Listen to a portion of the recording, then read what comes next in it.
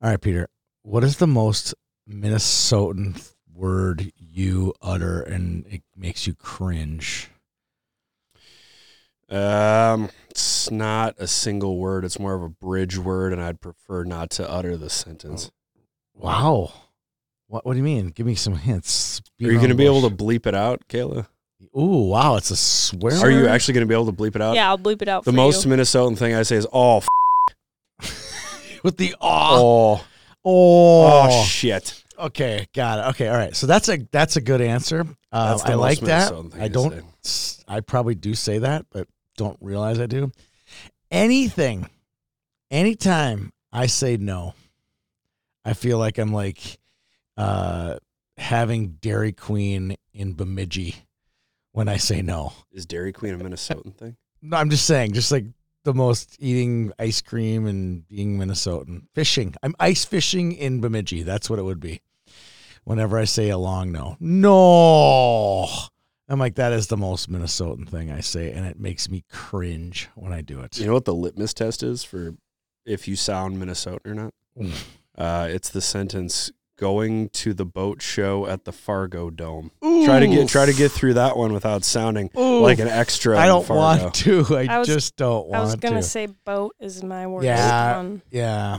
Boat. That's a bad one, But too. I also have been told that I have a horrible Minnesotan accent. That's why I thought of it, because you've done a few of them already today, and I was like, and I'm kind of, chiding a little bit, but then I'm like, you know what? I'm just as bad, and Peter's just as bad, so I figured it'd be a good topic to break the ice a little bit here today. I don't think that the accent is that prevalent in St. Paul, though, or or Minneapolis. Oh, no way. No. Really? It is. Trust me. No, it's not. It is. It's No, bad. it's not. It's bad. Well, I'm ready for a fun show today of some girls' high school hockey. Hell yeah. Good evening, ladies and gentlemen, and welcome to the Girls High School Her Ice podcast. Tonight's pod is sponsored by Jack's Cafe. 3 generations of great food for any special occasion. The Red and Black League, the largest boys and girls high school league in Minnesota. And Summit Orthopedics, 11 locations throughout the Twin Cities and specialists ready to treat any sports injury. Now, here's Peter and Tony. Used to keep it cool, used to be a fool, all about the bounce in my step. Watch it on the news, what you gonna do? I could hit refresh and forget. Used to keep it cool.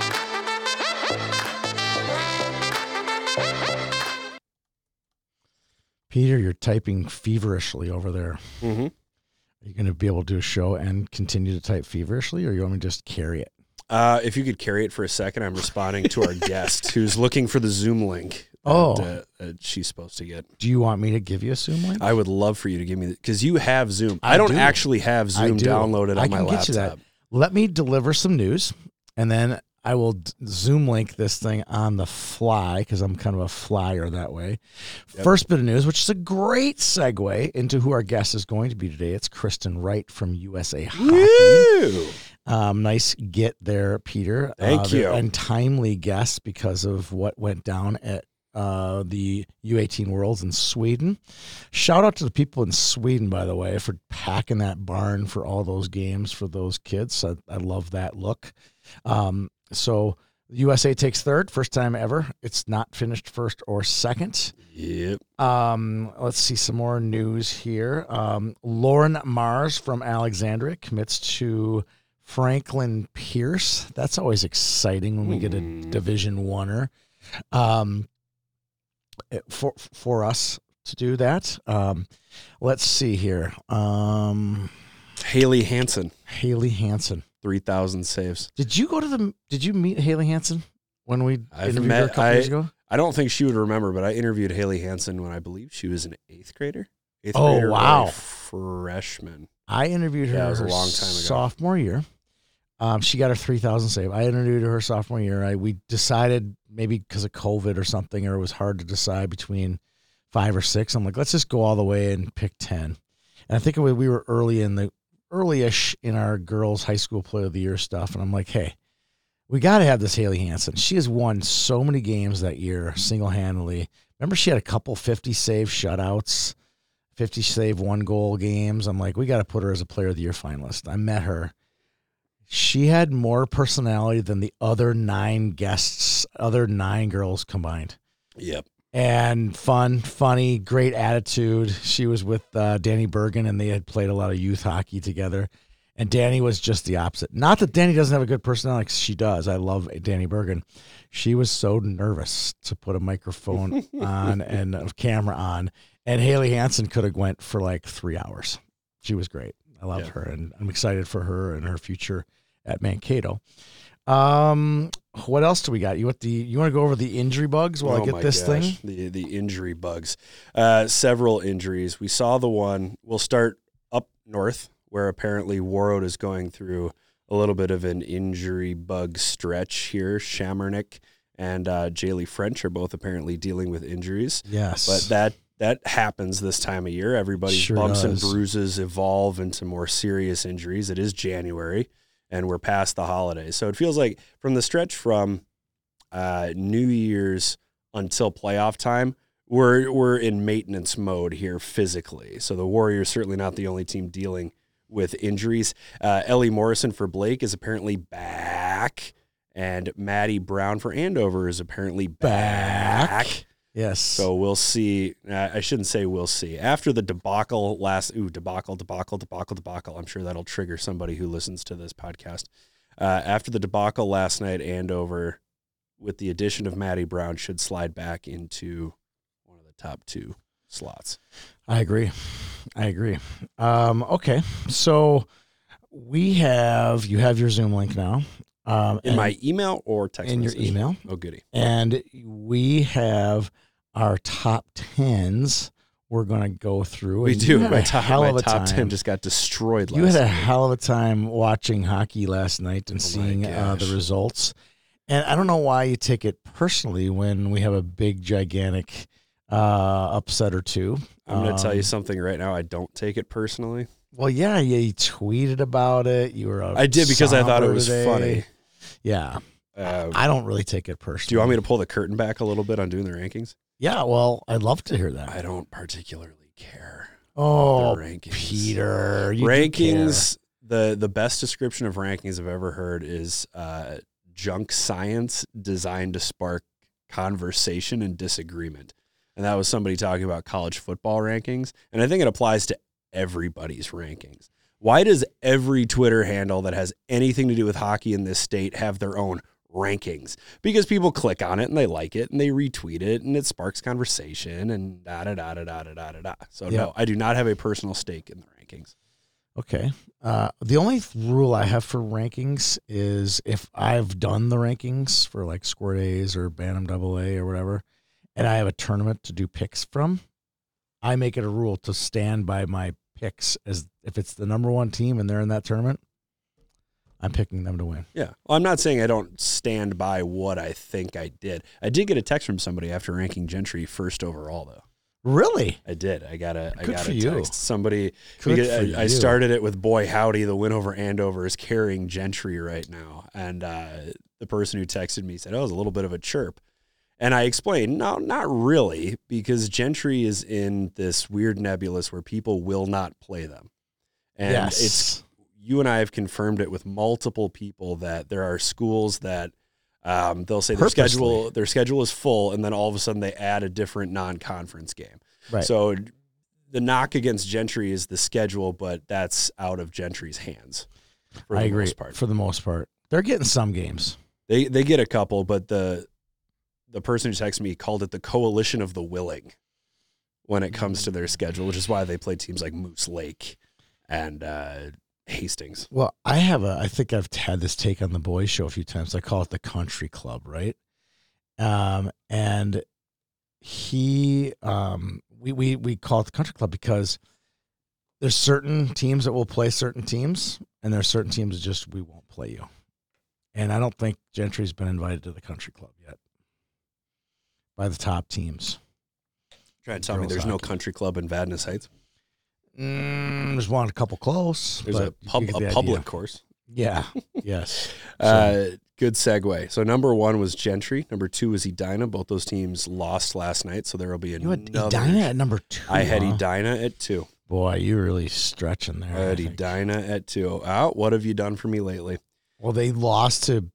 Yeah, they beat, just they did. beat, but they beat Minnetonka. Yep. You didn't put a discount on that. You victory? clearly don't read the rankings at all. I clearly don't. I just explained read that. the rankings. I explained that. I disagree with you okay, on that. when the players left, I decided I wasn't going to play who's there and who's not there. Just like I wouldn't Okay. do it if it came down to injuries. Okay. If Minnetonka was missing 5 players due to injury, I wouldn't discount the win for Edina any more than I would when they were missing 5 players playing for Team USA. You Okay. play who you play when you play them with the lineup they've got. Okay. And that was my philosophy going into it. Because how do you weigh that? So Andover and Hill Murray were missing the exact same number of players, 1 each. Andover missing Kaylin Mumm, Hill Murray missing Ella Housey. Totally agree. And I think they're a horse apiece. It's 1-to-1, but Yep. I don't think they're a horse apiece. I think Ella Housey means more to Hill Murray's I back agree. end than Kaylin Mumm means to Andover's back end. Yep. So I did mention that Minnetonka was missing 5 players, but I also said that I wasn't going to play Tetris All right, that's fine. with the rank based on who was around. Okay. So we dine it to Hill Murray at 3. Nobody wants to play the Pioneers right now. No. Minnetonka at 4, Andover at 5, Holy Family at 6, Maple Grove at 7, and then Stillwater, Moorhead, and Benilde. Way too fast. I know, because we've got an interview in I know. like 15 Did you minutes. have Holy Family at 6? Holy Family at 6, And who's 8, 9, 10? Stillwater, Moorhead, Benilde. Nobody dropped out of the bottom. Storm, Moorhead. I don't like that one at all. Moorhead And won then- 3 straight games. I can't kick them out for beating who's on the schedule. Okay. All right. All right. And then Class A. Warroad at number 1. Duh.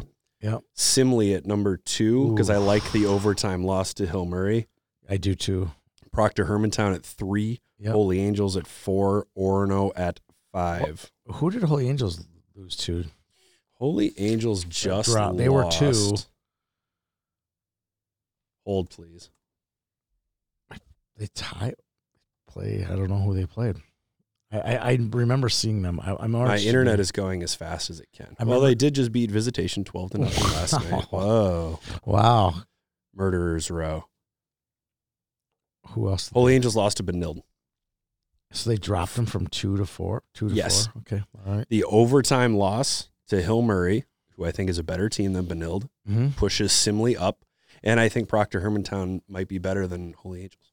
I think you're right. Okay. Proctor Hermantown proved that last Who do you night. got at 5? Orono. Yep. I like that. You want to And go, then- and 6 through 10 remains the exact same. The Oh, okay. Mountain West Tonka, South St. Paul, and Fergus Falls all won their games, and Fergus didn't play. And Okay. then number 9, Mankato East lost 3-0 to Owatonna, and Duluth Marshall beat Hibbing 11-0. A win over Hibbing does not make me want to move them ahead of Mankato East, even I if saw Mankato East enough. lost. I saw enough out of Mankato East against Apple Valley. I'm leaving them at 9. Believe them. I'm I leaving believe them in at them. 9. Yes. I believe in them more than an 11-0 win over Hibbing. Correct. I do too. Those are my rankings. I They're like those. Can you bleep me again, Kayla? Is it Oh my possible gosh! to do another Just bleep? too much swearing. Yeah, Peter. they'll be super up next week. The rankings will be. Yeah, yes, that too. they're going to That be. too. They're going to be wrangled rankings because They're gonna be already out of the destroyed. gate. You're already, and we'll get to some of those. You know, Those- the those will video- be in our games of the past. The though. video clip of the St. Paul Civic Center being demoed, those are my rankings. Wow, so dramatic, so dramatic. I've had my coffee. I love it. I love it. So, all right. So we're going to take this to an interview with USA Hockey's Kristen Wright. Thanks to our sponsor of this Of our rankings? Summit Orthopedics, summitorthopedics.com. Check them out. We now welcome on our guest, Kristen Wright from USA Hockey. She's the manager of the girls player development for all of USA Hockey and the general manager of the under-18 team that competes at the Women's World Championships. Kristen, how are you? I'm doing well. How are you? I'm super. Thank you so much for, number one, responding to my fairly vague email, and number two, for joining us today. I'm sure you have a very busy schedule, so we appreciate you taking the time. We're going to start with a really fun question. Yeah, happy to be here. Good. It won't be about your past as a lawyer just yet. But looking at your resume and seeing everything that you're involved with, do you sleep? Yes, I love sleep. Actually, I try. My goal is 8 hours a day, which people think is shocking, but I promise I do sleep. Well, if you look at everything you're involved with, you would imagine that you don't sleep very often. So it's nice. It's good that you're getting some rest. What do you say we dive into our line of questioning? I Anthony? can't wait. We have an attorney here. We have someone who's involved in bull riding here. We got a lot of ground to cover. So let's start at the beginning. I know from a previous interview that you got started at a Learn to Skate event at your local rink. So where'd you grow up and where did you learn to skate, Kristen? I grew up in St. Paul, Minnesota. Actually, in St. Paul on the east side. I grew up skating at Aldrich Ice Arena. That's where I did learn to skate. That's where I did basic, figure skating, all of that until, I think my dad was trying to trick me. He was a hockey player, and I think he was like, "Oh, we'll put her in figure skating, and then she'll want to play hockey," because I told her to figure skate, and he was right. I ended up wanting to play hockey, and by that point, we had moved to Woodbury, and so I grew up playing on the outdoor rink in Woodbury before Bielenberg was even built. So, and we had a pond in our backyard, so that didn't hurt either. Wow, look at the development path there. Brothers, sisters that played, or your only child? What was it? I have a brother. He's older. He tried hockey once, but he was a state champion swimmer and runner and triathlete. So never played hockey outside of coming out to skate with me sometimes. So kind of a different story on that one, that normally an older brother with a younger sister, it's Right. a shoe-in that we both play. But my mom and my dad both played growing up in Minnesota. Oh, great. Wow. So that makes you the golden child, that you were the one who stuck with hockey, right? Some days. So how did you get from Woodbury? I believe you ended up in high school in Arizona. Was it a parent job, or what made you move? Yeah, my parents wanted to move to Arizona. My grandpa used to live down there, and so there was always a drive to get down there. And I wish I could say it was for a job, but I'm pretty sure it was for weather, which I can't disagree with. Once we got to live down there, to be able to go in the ice rink to cool off versus be already cold and going to an ice rink was actually really nice. So the hockey moved down right. Go ahead. The hockey go dream ahead. didn't die then. No, it didn't. I was a swimmer as well, but we lived like not even 5 minutes from the brand new Ice Den in Scottsdale in Arizona. And so it had just been built and it was right there. So hockey continued because it was accessible. And I played through middle school and the beginning of high school in Arizona, which was awesome because that was the community I built with friends and teams and all of that. Wow, that's great. Women's hockey always seems to lag, 50 years behind the men's game in terms of growth. What was it like playing women's hockey in Arizona, considering that men's hockey in Arizona really has just begun to get a foothold? Yeah, I mean, it was small. The community was small, but it was welcoming. So I was able to play both co-ed hockey there and girls. There were a lot of advocates for girls hockey that have helped it grow. So our coaches really fought for us to have ice time in a girls program, which they were just starting. And so we played against teams in New Mexico and California and Colorado. But we were on a team. I was 12 when I moved to Arizona, and I was on a girls team that had, girls up to 18 years old. So that was, I think, the biggest challenge is there weren't as many girls teams as there are now in Arizona with Lindsay Fry and all the work she's doing with the Coyotes. Like now there's girls teams in multiple rinks. They have multiple girls teams at each age group. I'm always really jealous of that. Just, we didn't have that when I was growing up in Arizona. So, but it was there. Like we have, a lot of people don't know, there's quite a few rinks in the Phoenix metro area. Like people are like, oh, there must be one rink in Arizona. Like, no, we have a lot of rinks and it's a pretty popular place to go. So. And so when did the dream of playing college hockey kind of start to become a reality? I would say early high school, probably by my sophomore year. The recruiting process was definitely different at that point, not as early. So by my sophomore year, I started thinking about what I might want to do, like swim or play hockey in college. And that's when I think I started bugging my parents about going away to prep school, just because the numbers weren't the same in Arizona. So that's how I finally got permission to go to Shattuck St. Mary's, which was great as an opportunity to really take that next step to play college hockey after high school. Did they tell you how far that was from St. Paul?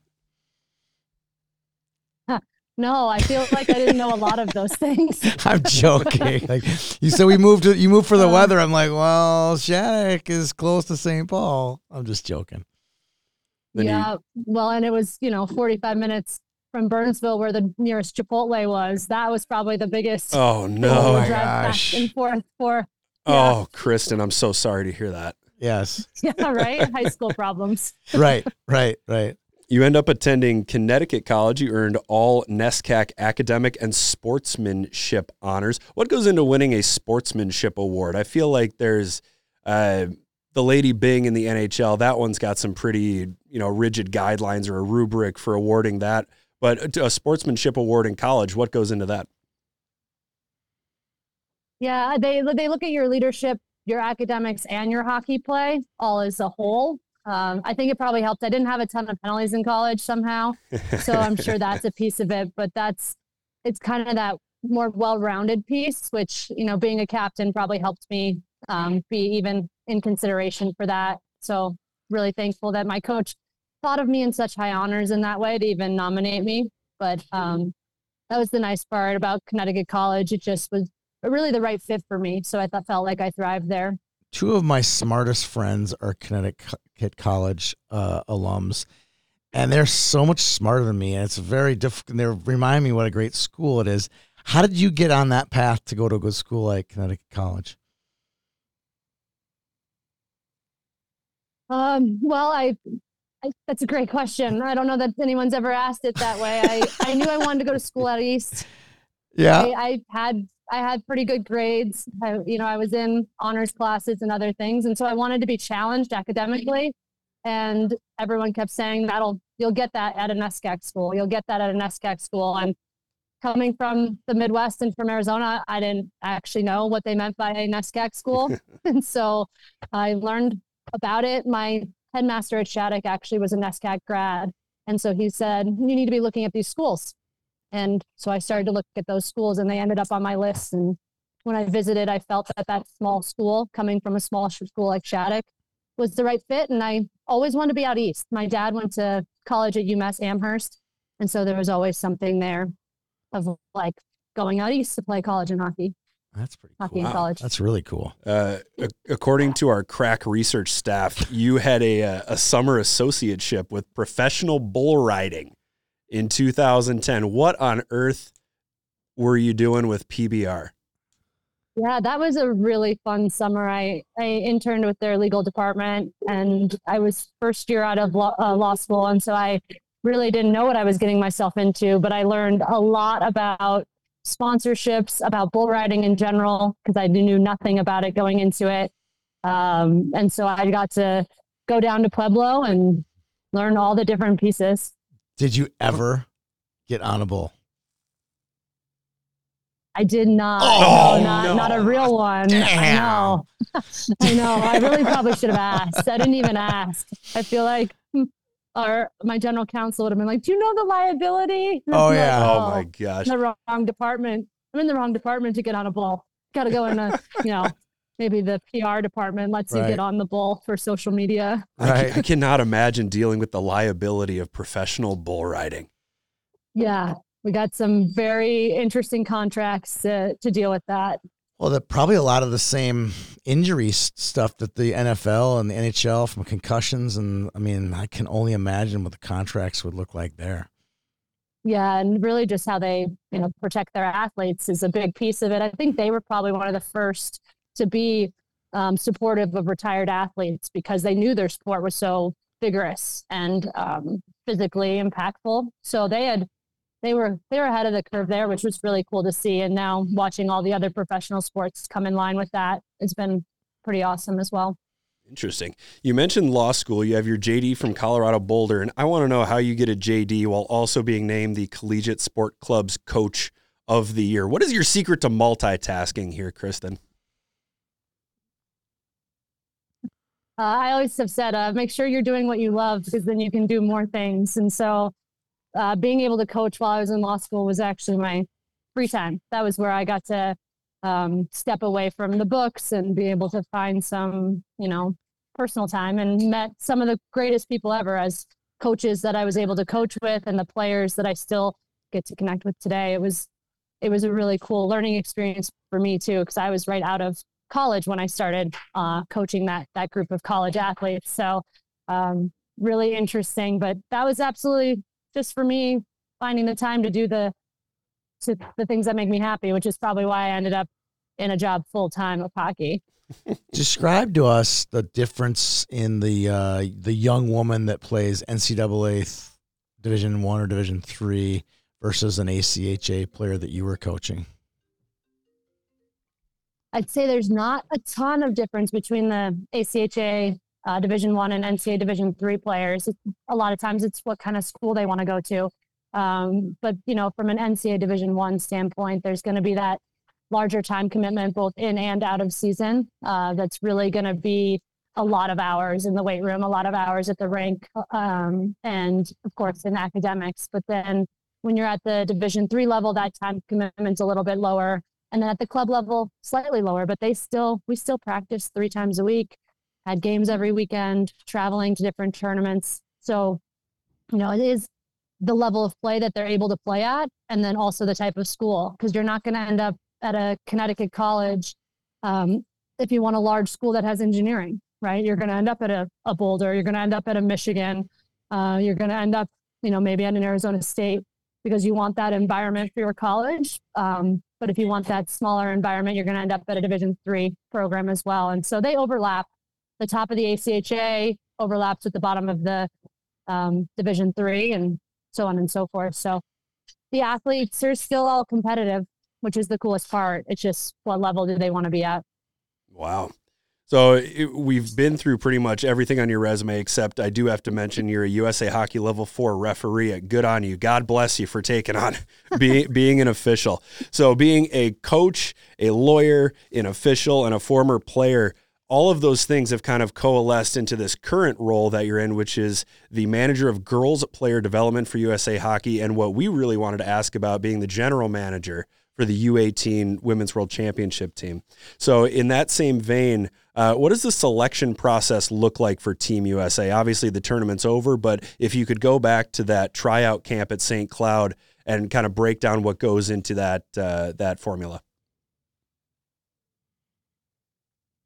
Yeah, absolutely. So the tryout process all begins at the local level. And so if you're in Minnesota, that begins at your section tryouts, and then that leads into the spring festival, into the Final 54, into national camp. And then every other district across the U.S. has their process for those girls to get from their state to their district to national camp. And at the national level, we send a national evaluator to all 12 district tryouts. So we have a group of 3 or 4 people, keeping it small so they can see multiple districts, to help us make sure that those at-large spots and those open spots for the U18 Select Camp are, the best kids in the country. So kids come to St. Cloud in those 16, 17 birth years, and they can come to 16, 17 camp, or they get automatically invited to U18 Select Camp.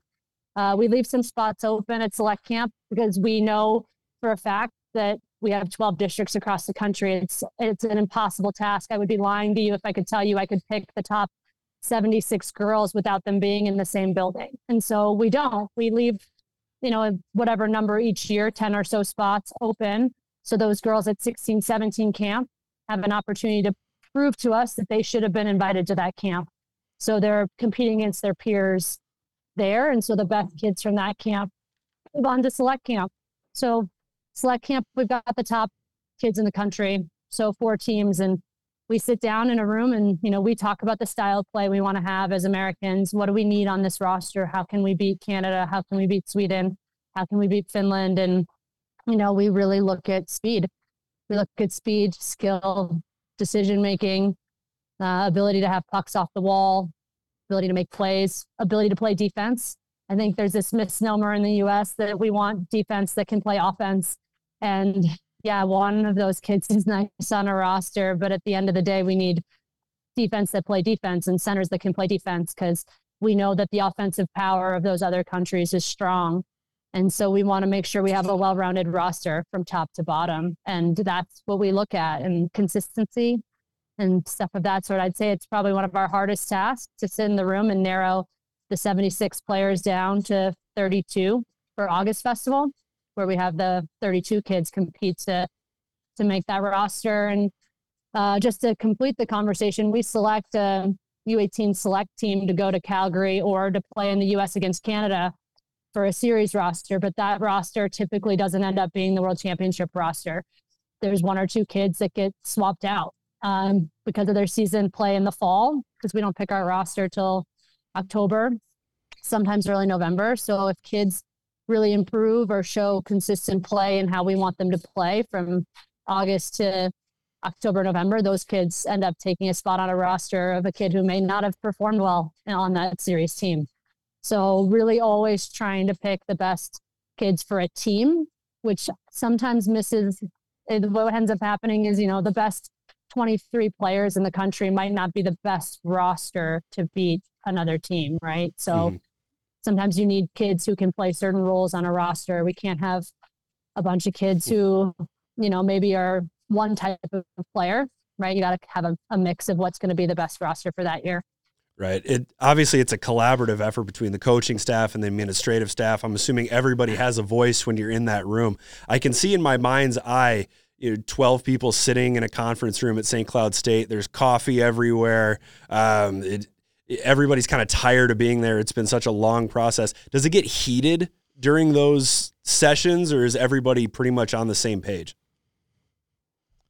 There's definitely long conversations about players, especially when you get down to the last handful of spots, because there are players that people were like, no, that kid needs to be on the roster. And there's other people that say, no, this kid needs to be on the roster. And I'd say there's normally caffeine and pizza. It's normally a good mix of what we have, and probably Oreos.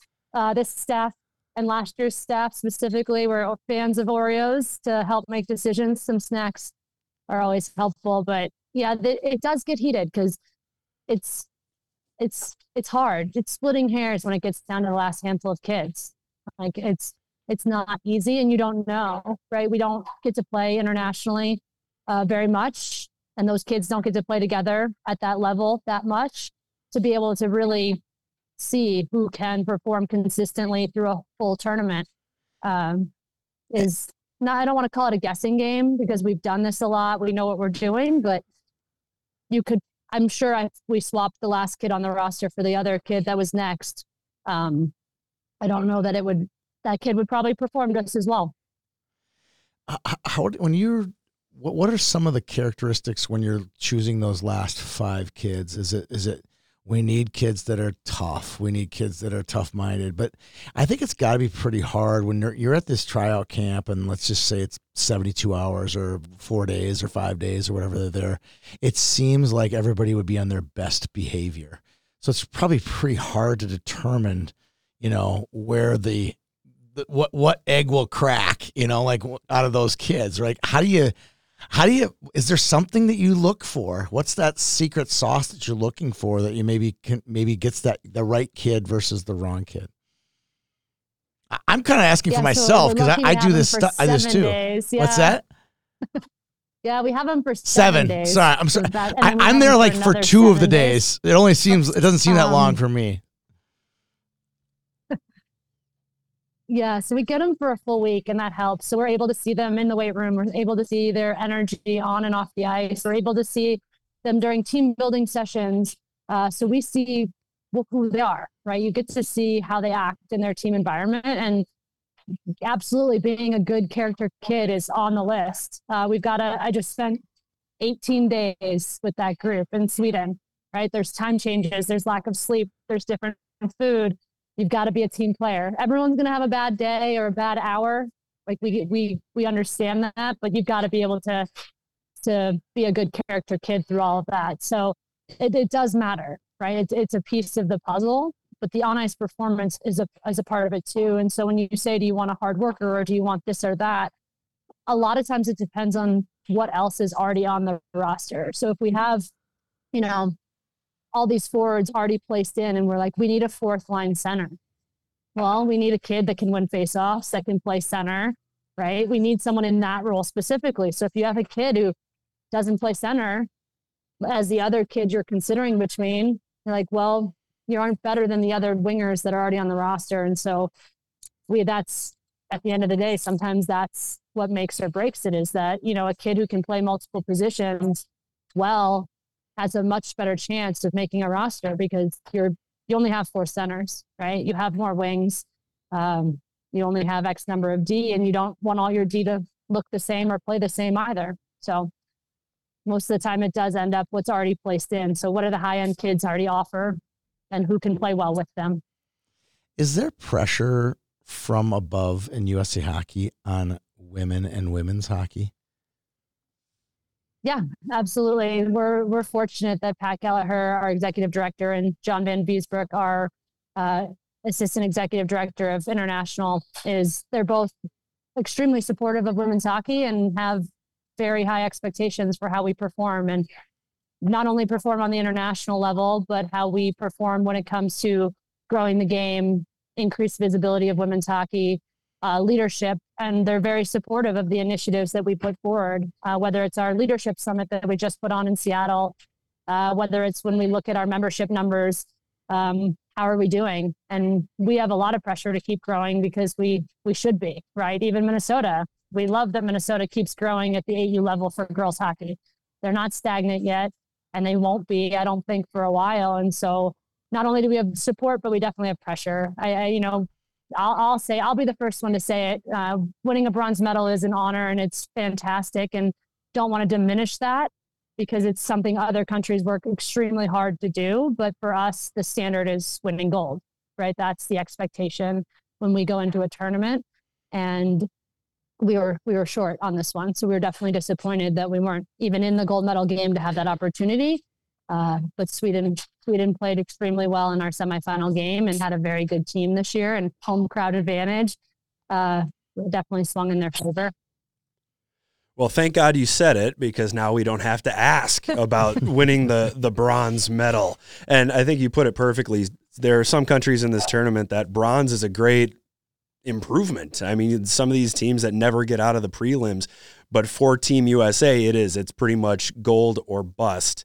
And Tony asked about pressure, and I want to ask, is the pressure or the expectation impressed upon the players that not only are you playing hockey, you're also ambassadors for the game, and you're probably some of the best marketing tools that Team USA has? Is that discussed at all, or the players, do they let the players know that, hey, you're representing Team USA and you're the next generation of great female players? Absolutely. We have a fantastic family of current women's national team players and alums that come and talk to them at each event. So starting at Select Camp, going to August Fest, and then of course for the tournament that talk to them. And they're probably the most unbelievable role models when it comes to that messaging of how important it is to wear the USA Hockey logo with pride, and that you're a representative of not only ice hockey, but of America in general when you wear it, right? When you're walking around Europe with a USA Hockey jacket on, people are gonna assume that every American acts like you act. And so saying thank you, opening doors, and all of that, but then being stewards for the game when you get home. How do you act in your local association? You're now a leader for the sport. How are you growing the game in your local rink, especially in Minnesota, where we have grassroots hockey and, connection to where you came from, like going back, and people want to see your bronze medal. Like they're going to want to see your bronze medal because it's so cool, because you're still a kid that was able to make the best team at your age level. And there are a lot of girls in those birth years that weren't able to make those rosters. So they get the message a lot. And we're really proud of the USA Hockey, women's hockey family, the international community that we've built to be able to put that message in. And I mean, even Megan Duggan came on to announce our captains and talk about how important it is to be part of the leadership of our team. And that's just something that's really special, because she's pretty busy too, right? She wears a lot of hats. She's got 2 kids. She's working for an NHL team, but happy to come on and spend an hour talking to our girls. I'm glad you brought up Megan Duggan and that crew, some of those pioneers.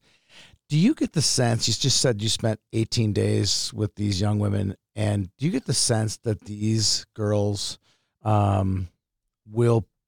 can see the reality of playing hockey professionally and making a decent living at it versus maybe the generation or two behind them or older than them where they're still struggling, where we can all see it. I know you can see it. Peter and I can see it, that it's a reality now that this is going to be something happening. Do you think these girls that you were with for the last 18 days can see that, or is there still some mystery for them? I think they believe in it because it's there. Whether they know what it really looks like right now, they absolutely see it and know it's there. So they know that there are people playing professionally, both in the U.S. and in other countries, and that the access is there, and that they know that there's people pushing for it and what it's going to look like.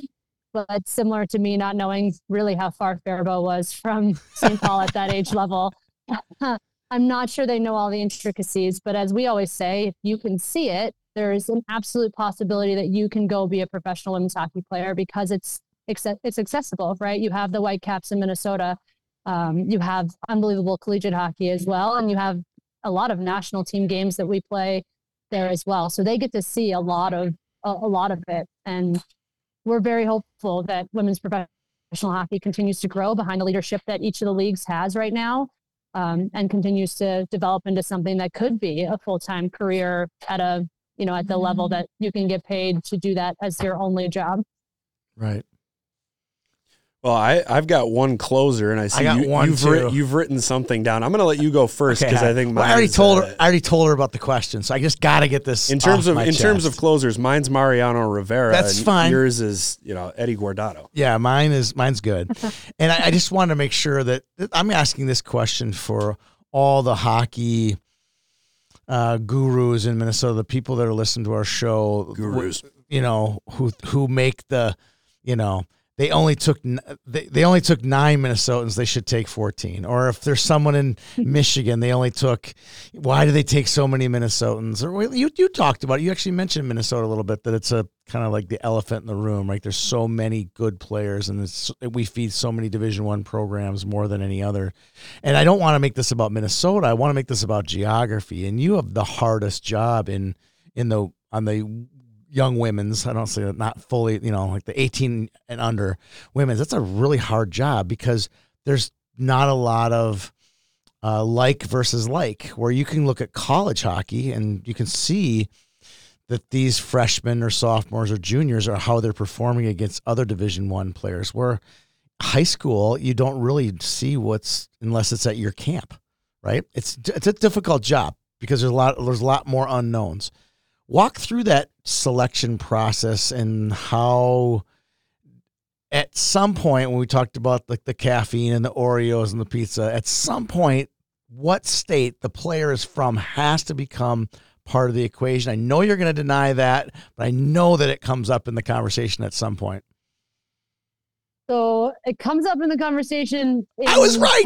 I was right. To camp and how we get kids to camp. Right? I'm joking. Yep. There's allocations, right? Every district gets a certain number of spots at camp, but everybody gets a seat at the table. But at the end of the day, they're not looking at, we can't add another Minnesota to this roster because we already have 10. Because the goal is a gold medal, and if it takes 23 Minnesotans to get us a gold medal, then that's what it'll be. But it has never been that many. I would say we used to have a lot more mass. And Minnesota kids is like split, and then a handful of sprinkles from Michigan and other places. And now you'll see the roster is a lot more diverse, but not because we were saying, we have to have kids from all over the country on a national team roster. That's where the kids are coming from, and that's where the development's happening. So yeah, that's, that is not, I bet our coaches are going to laugh when they hear this, because they'll be like, sometimes we don't even look at that till after we have the roster together. But they know where the kids are from. But at the end of the day, it's how do they play, and how is that program developing them, and are they doing what's best? So yeah, I'm a Minnesotan at heart, but it's a tough sell. It's pretty cool to see hockey being so good across the country, but we agree. We would love to, yeah. we hosted a tournament. Actually, This one we had a girl actually was in your camp from Louisiana. Yeah, it's just so exciting to see, players from these very non-traditional markets. We're excited for things like that. Peter, you want to close it out with your easy question? It's not an easy question. It's an easy question. I will say that if you put together a team of 23 Minnesotans, Kristen, and they win the gold medal, I will personally make my very first charitable contribution to USA Hockey. And I will ride a bull. I will ride a real live bull if that happens. The money I send to Ronald McDonald House, no way. It's going to USA Hockey. I love it. Your personal Twitter bio includes the words learn, grow, and adapt. And I want to know, how does Team USA, from an organizational standpoint, and from a hockey standpoint, purely, how do you learn, grow, and adapt after a third place finish? Yeah, we've already started talking. It was probably like the first conversation I was pulled into after the game was about where can we be better? And it's a question we try to ask every year, but I think when you end up with a bronze medal, it's taken a bit more seriously. They're like, hey, we need to make some changes. And I think what you'll end up seeing is there'll be a few more touch points for players at that age group where we can be working with them and their coaches, because we can only have so much of an impact on how much they learn and grow during the season, but their coaches at the end of the day are where that player learns to be consistent, be able to make decisions in tough situations and play the game. And so we're going to continue looking at our coach education for our highest level coaches, both within the USA Hockey system and out of it, because we know we have coaches, kids that are coaching high school and coaching prep school, and see what we can do there. But there's definitely, I've got a note on my cell phone already with about 10 ideas of where we're going that I want to throw forward just to make sure we are continuing to get better, because we can't sit back. I absolutely know Finland, Sweden, and though Russia's not eligible for the tournament, they were the third place team before. So they're in that mix as well. So there's a lot of people gunning to be number one at that U18 age group. Well, that's exactly what I wanted to hear. She knocked out every question. Knocked it all out. Kristen Wright, USA Hockey. Thanks so much for being with us. Thank you for your time, and good luck with that Notes app. Yeah. Yeah, absolutely. Thank you so much for having me. Well, that was a fantastic interview. I had a great time meeting Kristen Wright. Peter, what are your thoughts? She seems very polished. Very polished individual. That was cool. That was a really good discussion. I'm glad that she out of her own free will brought up that bronze wasn't good enough, and that Team USA, from an organizational standpoint, understands that. So instead of us having to say it, she said it for us. She did, which worked out. Oh my gosh. Which worked out really nicely. I'm not going to die. I'm trying to get the last bit of phlegm out of my head. All right. That sound about right? I liked her quick response when I asked if there's pressure on the women's side from USA Hockey. Yeah. She's like, yeah, there's pressure. We want to win, and winning is, gold is the only thing we want. I like that answer. I also like the fact that you can say that and you don't have to go through the usual tropes of, well, it's about the experience and we want to make sure everybody gets playing time. No. We're playing for No. We're playing to win. I agree. We're playing for one medal. We're playing for gold here. Playing time, the experience. I agree. I agree with that. Well, thank you to our sponsor, Summit Orthopedic, for bringing us that great interview. I had a chance to meet another doctor at Friday Night Ice last Friday. I just love it when these guys come there, because they just kind of they can, for lack of a better term, they can skate circles around me and everything. This guy, Brent Warner, was a All-American pole vaulter at Duke University. I don't meet people that go to Duke very often, much less a pole vaulter who went to Duke. I mean, that's that's homecoming king material right there. Yeah, that's an absolute unicorn as far as I'm concerned. And that's kind of what the doctors there are like. Every one of them I meet are like, wow, you're smart, you're successful, you know exactly what you're doing in your field. And that's what you're going to get. You're going to get first-class doctors. You get first-class admin. You get first class experience when you have an injury or an ailment that needs some help. Check out summitorthopedics.com. Wow. So you walk in and you basically just see a bunch of unicorns. Pretty much. Dang. Yes. Man, if only Voldemort had been there, he could have lived forever on unicorns. Absolutely. All right. Kayla's smiling. Yeah. She got the Harry Potter joke. She got the Harry Potter joke. Harry Potter all day, and I would never understand what you're talking about. I know. It's like a secret language. All right. Like what do we got? What's next here? We're moving into a segment that I'm going to start doing every week. It's called Hidden Gems. All right. Now, these are players, These right? are players. I got some teams. Too. I've got 4 players because it's the 4th segment of the show. I got 3 skaters and a goaltender. Right. And it's essentially goaltender. I could name a goaltender. Just to highlight players that might be playing on teams that are underperforming but are still, you look at the Girls Hockey Hub stat leaders, right? Yep. And then you do the fully expandable whatever, and you just start looking, you're like, wow, who is this? Wow, who is that? So we're going to highlight a couple of those players now. Okay. My first Peter, one. Who is this? My first one is Jana Lesh. Oh, I know who she is. Bloomington Jefferson. She's got like 4 hat tricks this year. Junior forward. She's currently 11th in the state in goals with 24. She's got over 1/3 of her team's goals this season. The Jags are 9-11. Okay. I've got Maddie Halter from Fergus Falls. Not exactly hidden, considering Fergus Falls is a top 10 team, but like Jana Lesh, she's responsible for a ton of her team's goals, over half of the team's goals. She's got 22 goals and 43 points this year. Amazing. Fergus Falls is 16-4-1. Right. She's somebody I would keep an eye on near the end of the year, where a smaller Division I program might jump out in the Nuha, maybe in the Nuha, or some Division III local Division III programs might take a look at her. All right. Our next skater is Mika Cichosz. I have no idea how to pronounce that, even though I know that there are a couple of them roaming around Albert Lee.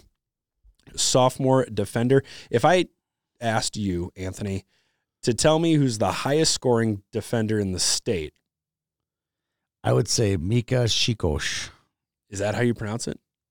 I don't know. I see that name and it just throws me for a complete loop. If I hadn't told you that, you would say something like maybe an Ella Housey, or maybe a Mackenzie Jones, or maybe a Josie Hemp or an Ellie Kleppinger. No, it's Mika Chicharrones.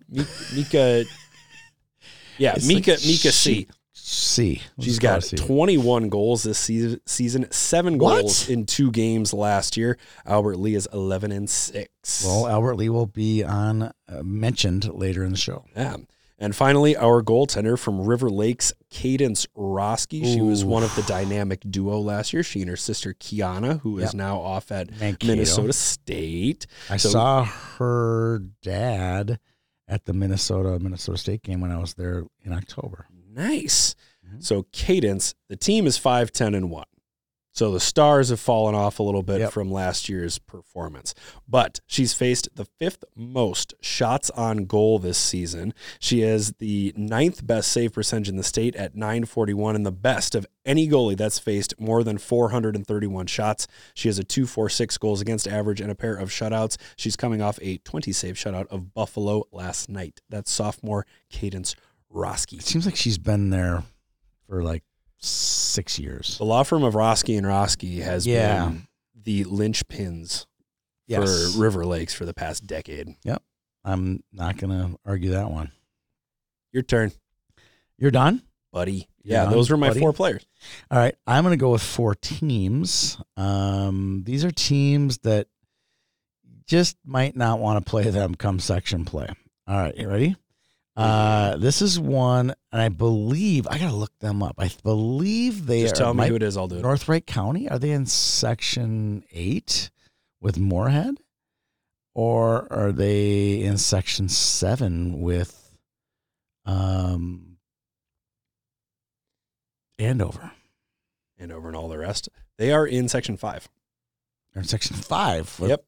Wow, it's like pin the tail on the donkey. They lost to Champlain Park Coon Rapids in last year's quarterfinals. Yeah, it's a tough section, but they could do well. North Wright County is one of the best goalies in the state, Jaden Weiser. They've done quite well lately. Even though they've won only one of their last 6, they have definitely given teams a lot of trouble, and they're going to be my upset special later on in the show. Wow. Owatonna, who I have all of their stats in front of me, just knocked off Mankato East. They beaten Northfield last Thursday. Talk about upset specials, right? 5-4 in overtime. They trounced Rosemount 8-0. So their last 3 wins are over quality opponents. I'm looking at Section 1AA, and Lakeville North doesn't exactly knock my socks off. Neither does Lakeville South. Farmington is a junior high team. They'll be good in a few years. Northfield has disappointed. Could Owatonna be the representative this year in 1AA, Peter? Oh, man. I'd cut off my left pinky toe for it. Really? No, because it could happen even without me sacrificing a piece of my foot. So I think that would be really cool. Owatonna's had the same kind of group for a while now. And the knock on Owatonna has always been that they pile up points against inferior competition in the Big 9 conference. Yep. But you look at some of these names that, like Ezra Oyen. Ezra Oyen has been on this team Since 6th grade. since water was wet. Right. I agree with that. My next team is Waseca. Yeah. And they have a really gaudy record, like 10-5-1. Blue Jays. Blue Jays. Yeah. Their record is good. I'd like to know what section they're in. Could they be in 1A or would they be in 3A? That would be an interesting find. But listen to this. They have now won 1, 2, 3, 4 in a row, including wins over AA Rochester Mayo. And they have won. The only loss is to New Ulm 3-1 since December 28th. So what do you think of that? I think Waseca went 4-21-1 last season. year. They've already doubled last year's win total. They lost to Austin in last year's Section 1A semifinal. Yes, and a By really a score small section, right? of Oh, here we go. Found them. 5-1. They're in 1A this year, and they have Dodge County, who's very, very tough. Oh, right? that's But now, if you think about it, Winona's, no world beater, and then Albert Lee has done quite well. hold up. So it's Austin, Dodge County, Waseca, and Winona. That's it. Oh my gosh. 1, 2, 3, 4, 5 teams. Does Dodge County book their rooms at the Holiday Inn now? I think they can. You've seen them play. I wouldn't overlook Albert Lee, though. Albert Lee's got some good scores. We'll get to those guys. They might be one of my gems later. So They're in Waseca. that section. Okay. Yep. And then last but not least, Prior Lake, you have a new member of your fan club. I'm not sure if you have room in your fan club, but if you do have room for one more, that would be Peter Odney. What? I tried 6 or 7 times not to include Prior Lake in my hidden gems, and you basically hit me over the head with your couscous and said, hey, you got to put Prior Lake in there. They're 11-7-1. They had 6 wins last year, and now they were 1 game away from doubling last year's win total. You say they're a hidden gem. I say they're in too hard of a section. Yeah, they could still be a hidden gem, though. Okay, all right. We unearthed that gem. You had 4 girls. I had 4 teams. Keep an eye on those 8 bodies of hockey. I would one last note on Prior Lake. Obviously, I'm the biggest fan in this You are. room of Prior You Lake. 4 of those 7 losses have been by 2 goals or less. Okay. Wow. You're making a case. Yeah, I am. All Yeah, right, I am. Let's talk some games. I want to talk games of the past, and I will critique Okay. your choices for games of the past, which I always do. Okay. Starting with January 14th, a day that will live in infamy. Right up there with Pearl Harbor. Wait a second. 14th. Yeah. We had a show on that day, Yeah. so that doesn't count. That's- Okay, fine. That's fine. You want to talk about Saturday? That's Yeah. fine. Go ahead. Saturday, Bloody Saturday. Edina over Minnetonka, 3-0. Discount. Discount. You should have Discount. played after everybody came back. Discount. Orono over Chaskachan 1-0. They should have scored more. 50 saves by the Chaskachan goaltender. Nice work. Hill Murray over Andover 2-1. Biggest surprise of the week. That's a big deal right there. Yep. North Wright County over Blake. I'm glad you brought them up. They're my hidden gem. Yeah, it kind of sours that Blake win over Edina a little bit. A little bit, yes. It does. Holy Family over Maple Grove. The result, not super surprising, but the score surprising for me, 5-1. That is surprising. Good job, Holy Family. Warroad over Laverne. In Wahpeton, North Dakota. Good for them for driving down Both. there, man. It's about 4 hours for each, I think. Oh, I thought they went all the way down. No, I didn't. We already discuss this No. in a text string. No. Yep, we did. They I got a played lot in of Wahpeton. text strings going on. They were played in Wahpeton, North Dakota, which All right. I think if you did a map of it, you It's would see halfway. they're both about 4 hours away. All right, I need to make some revisions to my rankings then. Okay. Warroad over Laverne 10-0. Warroad is just kind of picking any team that could possibly make the Class A state tournament and removing all hope from the equation by laying a beat down. It's that year for World. But we saw them play last week. Yep. And they did the same thing to Roseau. Just toyed with them. Toyed with them. Don't you think? The mind game. I'm sure they just toyed with Laverne, which was not on the same level. They spent as the Roseau. entire third period in running time. They drove 4 hours to play for 40 minutes. Pretty much true. That's true. White Bear Lake over East Ridge. This is also I know on Saturday, huh? You were a little higher on East Ridge early in the year. Going into the game, White Bear Lake was 5-13, and East Ridge was 11-6. Did White Bear win? They did 4-3. Good score. January 16th. That's all I've got for the 14th. Okay. January 16th, Moose Lake and Cloquet Esco Carlton tie 1-1. Moose Lake was 9-5 going into the game. Cloquet 3-10-3. Doesn't do anything for you. Oh my gosh, what an elitist! All right, January 17th, Blake over Edina 1-0. That's a bigger shocker to me than the Hill Murray over Edina. I would agree. Hill Murray over Andover. Sorry. I would agree, especially because Blake outshot Edina so horribly. Right. 36-11. No, It's just all that experience. it's been flipped. Well, they did flip it, huh? I thought Blake had the advantage in shots. Nope, 36-11 Edina. So 1 goal on 11 shots. Talk about efficiency. I've been to that Blake Edina game like the last 4 years. It's a little bit like watching Edina Green 15A and Edina White 15A going at it. Pretty much. Simley over Apple Valley 4-2, a win over a quality AA program for the Spartans. They keep chugging along. And Proctor Hermantown. Are you surprised by that score? Am I surprised by Simley over Apple Valley? Yeah. No. I'm not either. I think Not really. Simley's deeper. Ooh. I do. They might be. Okay. Proctor Hermantown over Gentry Academy 3-2 in overtime. That one is probably third most surprising of the week. That one is very, very interesting to me. It tells me that Gentry may have plateaued. Ooh, okay. Plateaued, huh? Well, they have. I mean, they don't get a lot of good games, right? We talked about earlier. About that earlier, yeah. Right? So how do you get better? How do you get better? You got to get out there and play tough competition. And if you're not getting it at the rink during practice, you got to go find it someplace else. And they're not finding it, obviously. So let's go, Gentry. Kick it in. Let's go. It's playoff time. Well, we're getting there anyway. The overtime game winner was scored by Reese Heitzman on the power play. These teams combined for 13 penalties. What do we got? Holding, high sticking, tripping, slashing, interference, body checking, tripping, slashing, holding, hooking, interference, body checking.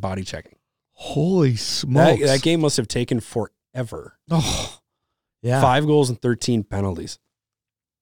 Good job for them. Carter Sieben, our scorer, did not finish that one. I was disappointed in that. I don't like it when we put out a upset alert and then we don't finish the score. Maybe he had something better to do. Yeah, well, how about finish the score? Maybe he had finals. No, it's January. Or his apartment was on fire. Okay, I'll give you that. If you had apartment on fire, that'd be a decent excuse. That's all I got. All right, let's talk about some games coming up. I have... Oh, you're not going to challenge me on any of these games? No, I didn't. Oh, good. I'm going to do future. I did future. 1, 2, 3, 4, 7, 8, 9, 10. 10 of them. I've got 9. Ooh. I know. We're a little closer than I'm comfortable with here. I know. All right, go ahead. January 19th. 19th. Tomorrow. Moorhead and Roseau. I got that one. Section battle. Yeah, it's important. It's always important, especially with seating. Yeah. Apple Valley and Metro South. I did not put that one. That is an emotional game right there. Yes. Apple Valley will be looking for a little revenge after losing the Metro South. Correct. The Phoenix rose up from the ashes on that game. Proctor Hermantown and Edina. Oop, you missed one. I'm not done yet. Proctor Hermantown and Edina. I have that one. I was at that game last year. I believe that game was the one that got me in trouble with Proctor Hermantown. As it should have. Hill Murray and Holy Family. I got that one. Because this is what... Thanks to Hill Murray's win over Andover, they get pushed to number 3 when talent-wise, I still think they might be more on par with a Holy Family. Right. That'll be a good game. So if Holy Family wins and they pick up a win over the number 3 team in the state, what does that do for Holy Family? Oof. I know, man. Not Every good. week it's like Bay of Pigs for me. Not good. All right, last one. Are you done? That's all I got. You missed 2. You missed 2 for tomorrow. Okay. You missed Grand Rapids Greenway and Bemidji. Nope. That'll be a decent game. Okay. Just kind of a northern Minnesota, two good teams. I think that's important score. And then a section 3, is it? You don't sound confident. I think it's 3A. Okay. New Ulm and Laverne. Yep, I did miss that one. I like Laverne in that. I like New Ulm in that game. Wow. Okay. Did So- we want to pick any of these games? No, we can if you want. I think they're all kind of got some pick'em juice to it. That's for sure. Do you want to do all of these? Yeah, it's fine. Okay. I would say that Moorhead over Roseau. All right. Kayla, are you ready? All right. I would take Moorhead over Roseau. Okay. I would take Bemidji over Grand Rapids Greenway. I'm going to take Grand Rapids Greenway over Bemidji. Okay. I would take Edina over Proctor Hermantown. I would also take Edina over Proctor. Really? Yep. Oof. All right. I would take Hill Murray, the hottest team in the state, over Holy Family. I'm going to take Holy Family. Okay. And then I would take New Ulm over Laverne. I'll take Laverne over New Ulm. Okay, these are all good. All right, here's a good one on Saturday. 21st. It's a very tricky game. Mhm. It's kind of like that Orono-Benilde game. I thought that was a tricky game. It turned out to be a tie. I could see this game being a tie as well. Orono versus Blake. I have that one. I can also see it being a tie, like a really disappointing 1-1 tie. Oh, I'm thinking like 3-3. And they won't go to overtime. They will just Agree not to play overtime. no, they'll just pull out a random dad W-2 form, and it'll be a who has more money between the Orono dad and the Blake dad. I think it's gonna be close. It'll Wow. be close. Wow. I thought that would be a good joke. You're That from was funny. Bloomington, aren't you? So that's Okay. like All right. You have a pool in your middle backyard. class. You got a pool in your Middle class. backyard. A middle class pool, yes. Don't you have a pool in your backyard? A middle class pool, Yeah. yes. Right now, I'm scrapping for a privacy fence. All right. I got one of those too. Which is required by law. Is a middle school? Wait, middle class? Not middle school. Is a middle class pool? What does it look like? Just like Is it in ground? it's in ground. Yeah, it's not middle class pool. Yeah, then. no, it's not. It's Middle class pools are above ground. gross. Yeah. Gross. Oh, dude, middle class pools are like the inflatable ones you Yeah. get at Target. No, middle class pool in ground, 20 by 40, deep end. Whoa. You Wait- got to go by wait like a minute. upper middle class. Then. What If you're planet? gonna call yourself middle class, What get planet are you on when you say a pool is I middle will just class? say this: I was at a house today, in a in the 952 that was not a middle class pool. Let's put it that way. I just looked like, oh, well, I got like a middle class pool compared to this one with like boulders and hot tubs, and it was nice. Let's put it that way. Hey, man, you can make a hot tub pretty much anywhere.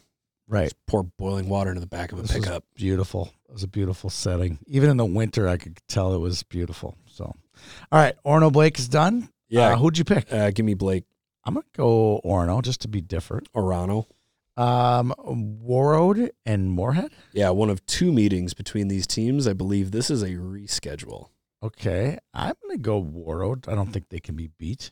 Okay, I think that Warroad's in the top 5 in the state, and I think that Moorhead is barely in the top 10 in the state. Oh man, I want to pick Moorhead, so I'm going to take Moorhead.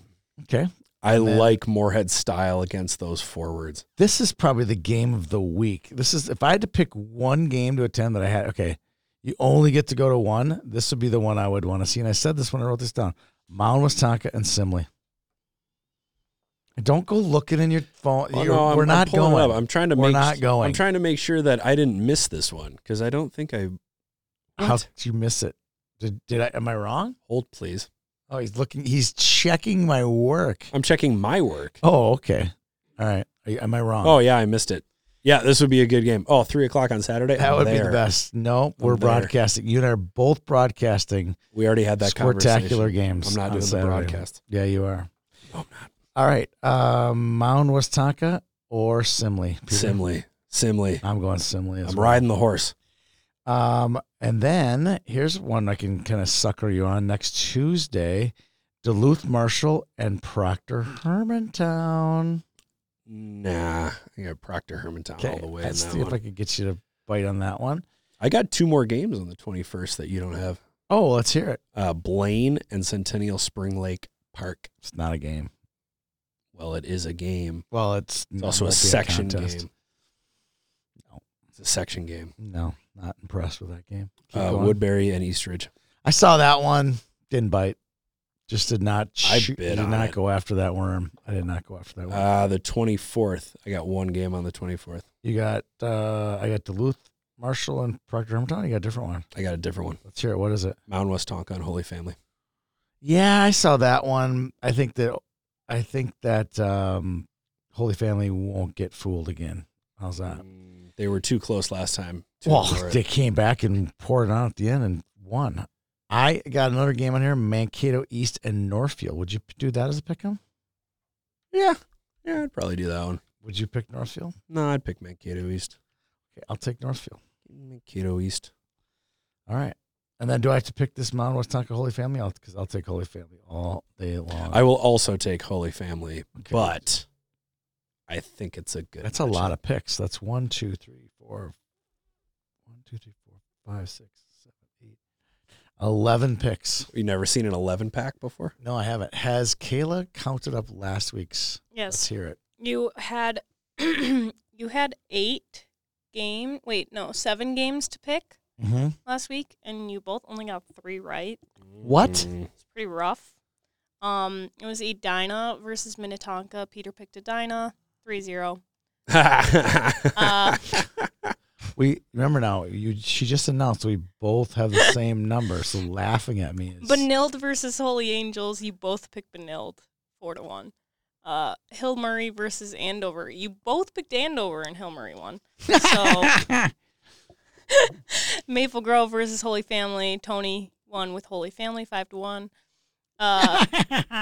Centennial Spring Lake Park versus Rogers. Tony picked Centennial Spring Lake Park, 3-0. Apple Valley versus Simley. Peter won with Simley, 4-2. There we go. Wow. Gentry versus Proctor Hermantown. You both lost picking Gentry, so you both only got 3 points. That's terrible. It's a pretty rough week. That's a rough week. You stink at this. It's rough when I don't beat you because you try not to win. That's true. You try not to win. So when the weeks I don't win, it's kind of I embarrassing. try to keep it spicy. You treat this like you're putting your entire reputation on the line. Yeah, it is public. It is a show. I do want to Yeah. have a good reputation. Yeah. That'll do it, won't it? I hope That so. will wrap up It's this. a long show. This girls high school marathon. It's kind of like a dance-a-thon. Telethon. Used to keep it cool, used to be a fool. All about the bounce in my step. Watch it on the news, what you gonna do? I could hit refresh and forget. Used to keep it cool.